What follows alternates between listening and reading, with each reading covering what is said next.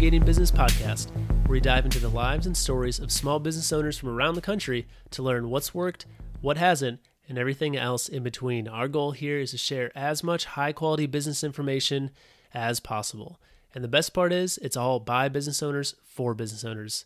Everything here is all about small business. We're here today with Dan Feetsum, Principal and CCO of the Lotus Coterie. Dan describes the Lotus Coterie as world-class creative without the world-class overhead. And Dan is also an expert in brand building, storytelling, agency leadership, writing, music, presentation, and production. Dan, is that it? That's a lot of things to be an expert in. I love it. That's impressive. Yeah. So far. We still have time though. Come on. That's great. No, that's awesome. Very, very wide ranging. But Dan, welcome to the podcast. Thanks for joining us today. How's it going? Good, Nate. Thank you. I'm very flattered to be featured and very excited to talk to you today.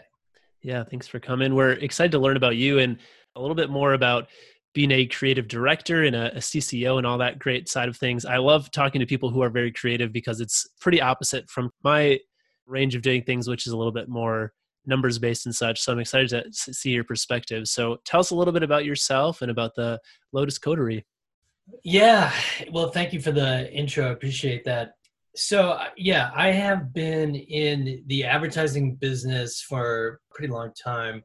To go kind of back in my story, I grew up in St. Louis area, migrated to Chicago to go to graduate school at Northwestern in the Medill, now called the Integrated Marketing Communications Program. It's just called the Masters in Advertising.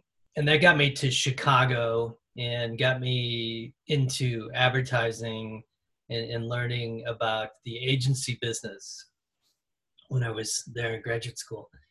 And with the proximity of being in school in Evanston to Chicago, there's a really robust advertising agency business here in Chicago, obviously in New York and Chicago, Los Angeles. So it was great because you make a lot of connections and network right away while you're in graduate school. So I kind of hit the ground running, which is really fantastic. And while I was in graduate school, I didn't know really very much about the agency business when I came in, but learned the different disciplines within an agency, which to oversimplify is broken down into creative media buying and planning and strategy development, and then what's called an account executive, which is a person that manages the client and the accounts. So those were all the different disciplines, and I kind of connected immediately, identified a little bit more. I wanted to be a creative, which the graduate school isn't really necessary to do that, but it's kind of when I figured out I wanted to do that anyway. I put together a portfolio, which you need to do, creative portfolio of example ads, to show my copywriting and my conceptual abilities and my design sensibilities. And I kind of hit the sidewalk in Chicago and went around to the different agencies. And I fortunately landed a copywriting job a couple months out of school at Ogilvy and Mather, which is a pretty big agency. And they had the Sears account, which was back then gigantic. A long time ago again. Things have changed. And that was really great because I got right on to it's a retail. You have to turn around creative pretty quickly. And it was a good learning experience for me. So that was kind of my entryway into both Chicago and the advertising business. And then, I had from there, creative side of the advertising agency business there's a lot of movement. The tenure of a creative at an agency isn't really that long. They tend mostly move around to different agencies. And I did that. And I moved to Leo Burnett and DDB and BBDO and all the letters is what I like to say. Yeah, all the acronyms. I did all the letters in Chicago. And, big accounts, Wrigley and Anheuser-Busch and Bud Light, and got to do Super Bowl commercials and really had a great time in the business and kind of, migrated from copywriting into more managerial and leadership positions, like being a creative director, where you are not only doing the copywriting, but you're also kind of interfacing with the clients more and thinking about strategy and leading other creatives. And eventually I was a chief creative officer at both BBDO and then an executive creative director at FCB, where you're running pretty much the whole agency. After that, plenty of experience, I moved into doing my own thing, which I've always loved the core of the business from the creative perspective, which to me is sitting down with a client, learning about their business, understanding what they want their business to be about and how they want to communicate it to people, kind of looking at what their business problems are, what challenges they have with that, and coming up with creative ideas to either solve those problems or help their business. And I love that. I've always loved doing that. And, doing my own thing allows me to get kind of back to just doing that on a much simpler organizational level. I don't have to worry about managing a giant ad agency or creative departments and deal with a lot of the internal things that come with that aren't necessarily creative problem solving. Right. So I get to do that and I love it. What I do, part of my business model, is to bring teams of various disciplines together on whatever project or problem I'm working on. So I don't have staff per se. I just have a really robust network that I tap into, of pretty senior level creative people that I can bring around a project for a client. So it's benefit to clients, to work like that. Right. That's really cool. Yeah. I oftentimes think about business from a CFO perspective, right? From the financial side, from kind of that viewpoint and the analysis with that. And it's fun talking to you when you're thinking about it from the CCO side and the creative side and directing all of that. So when you're thinking about, working with a business, or a CEO or the business owner, whatever position they're in, what kind of, and you got into this a little bit, but could you get into more detail? What does working with a creative director bring to a business with both the strategy in the marketing and branding side of things, and also just like what are the kind of the responsibilities and the things that you're taking off of their plate? Yeah, for sure. It depends a little bit on the size and the scope of a client, but there's some kind of universal answers to that question.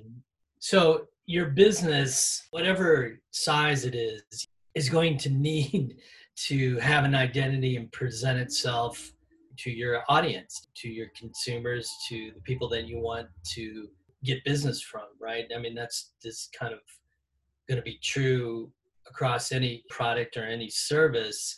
So, there are creative decisions being made about your business and your brand, and that's what I can come in and help with. They're going to happen no matter what. Part of what I pitch, and it's on the way I set my business up on my website, is like every business needs a creative director. You're making creative decisions about your business no matter what. What I've seen in my experience is that the brands and the businesses that pay attention and really focus and have people focus on their creative expressions tend to be more valuable in the marketplace. They have a visual identity, they have a strong visual identity, they have a consistent point of view, they have a way, they have a tone of voice, all those kind of communication disciplines. That's what I come in and help a business with. And, CEOs are usually astute enough to know that they need that stuff, but that's not their area of expertise. Right. Or do they have time to do that? It resonates a lot with me when you're saying those decisions are going to happen either way. Whether you think they're happening or not, they're going to happen. Whether you're working with someone who is strong on the creative side or not. I mean, I think about that. With businesses I talk about on the bookkeeping side and the financial side, it's the same thing, right? You're going to make those financial decisions either way. You have to make them. The question is just whether you have someone else there helping you through them. And on the creative side, I know that I've made a lot of decisions creatively that, have not been the best. So I love that. I think that's really powerful. Dan, you mentioned branding and brand strategy. What does branding mean to you? And what does that mean to a small business when it's well thought out as well?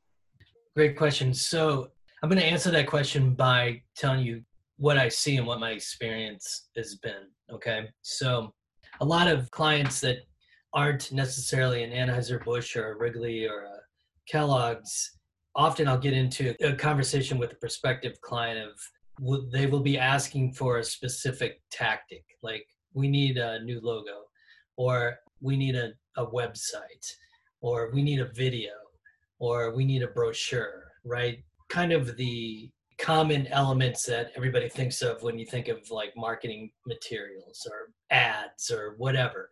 What I tend to do first before we get into a tactic is get into trying to help clients establish a little more strategic rigor and discipline upstream. So I usually ask them, why do you need a new website? Why do you need a brochure? We want to apply the creative to their business in the place that has the most impact. So I can definitely apply my creative skills to making a new website for somebody. I just don't know if that's going to have the most business impact for them. It depends on, what the role of that particular tactic needs to do and needs to be about and why it exists. And so that is really what brand strategy is. Okay, who are you? What do you do? And why do you do it? And we really get into having a strategic rigor around answering those three ostensibly pretty simple questions. Because if you think about it, that's what your audience, that's how they interface with you. It's like, who are you? What do you do? Why? And the why you do stuff isn't as direct or obvious, but it does power the charisma of your brand. It adds depth to people understanding who you are and what you stand for. No, that makes a lot of sense. And even if you kind of look at your own business, I mean, your tagline is world class creative without the world class overhead. That immediately tells what you do and, partly who you work with, right? That immediately tells you you're not looking to work with, like you said, Anheuser-Busch, because they have the world class overhead and they don't need to, worry about that side of it. But most people don't, so that is targeted towards them specifically. So that's cool. That makes a lot of sense. Right. That expresses to people, to a potential client of mine, of the audience I'm trying to talk to, is that, they definitely would like to access world-class creative, but a lot of times they think that is going to be out of reach for them, either, financially, budget-wise, or just who they know. Yeah. So kind of talking about that transition of moving from being an employee to these large agencies, like you said, all the letters in Chicago, to being an entrepreneur. What's that transition been like, and can you tell us about that process? It's a pretty significant change. So let me start with the way it's not. So the way it hasn't been is when you're working on the creative side, you have to deal with a lot of ambiguity and a lot of deadlines and a lot of unknowns and figuring stuff out. So that part kind of stayed the same.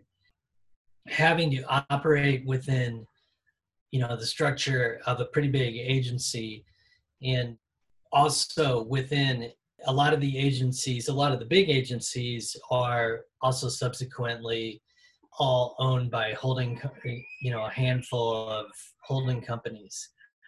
And, frankly, where I started to lose my interest and kind of patience with the business was moving into the leadership positions and managerial positions, where most of my time was spent trying to navigate between first a significant sized agency and then within a broader, bigger holding company network. And that's just a personal thing for me. I just found that not fun. Like I said earlier, I enjoyed, kind of the creative problem solving part of this business. So that getting back to that and getting that as the kind of core of what I do was a great transition into a more entrepreneurial position. The part that obviously I didn't have in my skill set was, you mentioned CFO. I'm now my own CFO.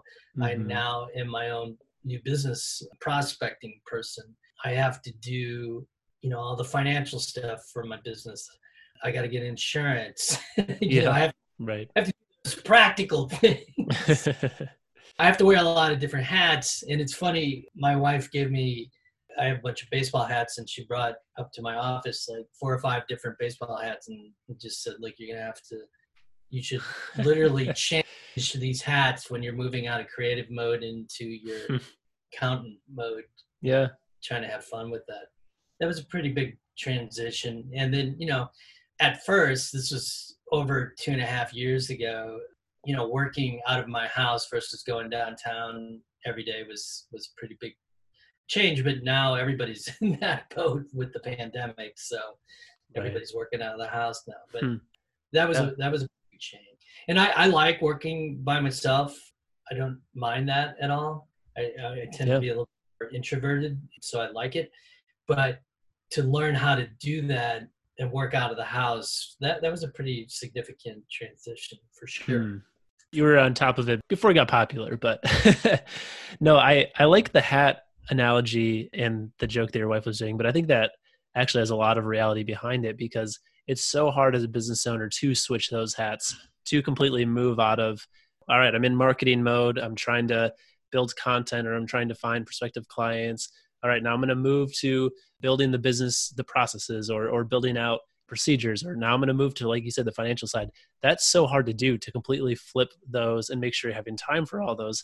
So the hat idea is funny, but honestly, when you said that, I was like, that's not a bad idea, like have a very physical representation. All right, I'm now moving roles as a business owner. So that's funny. Yeah, no, it just is one of those, a little bit of a joke, but a kind of a smart way to set up, and it goes also to setting up some work from home boundaries as well. So you set boundaries in terms of, okay, from this time to this time, I'm going to be in creative problem solving mode. Then I'm going to go into doing the bills or whatever. But I found that, at least for me, setting up office hours keeps the work from bleeding all over the nights and the weekends. One of the biggest changes for me when I moved to working from home at the beginning was the weekend didn't seem really that different from the week. I mean, it was such a difference when I would get on the train and go downtown and work all week and then come home for the weekend. But when you're working out of the house, it was like, okay, why is Saturday any different than Thursday, right? Right. Yeah, and you're getting into the next question I was going to ask already, so that's a great transition. But, you and I both do work from home. If we had video on, you'd see Dan has like this nice, well-lit space with some instruments in the background. It looks very productive and peaceful. And then I'm in kind of a spare bedroom, so it doesn't look quite like that. It's a little darker, not so great. But Dan, what tips can you give people who are working from home? Because like you said, you were doing this before. We had some people working virtually before, but now with the pandemic, it's very common.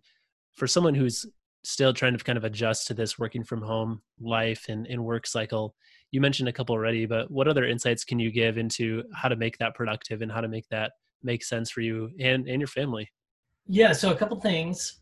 And again, this is just what has seemed to work for me, and again, happened pre-pandemic, but seemed to work. And it's kind of, to oversimplify, and this, I didn't come up with this right away. This took maybe 6 months of figuring it out. But I would say boundaries and transitions. And what I mean by that is, having a space where you can, if you can, I know not everybody can do this, but even if it's a part of your room that is where you do your stuff. My kids are older and have moved off to college, so now I have a little extra space that I can take over and turn into like a studio space. And I also do music, so I need the physical space to have the instruments. But the point being is having a physical space that is the work area. That's where you go to do your work.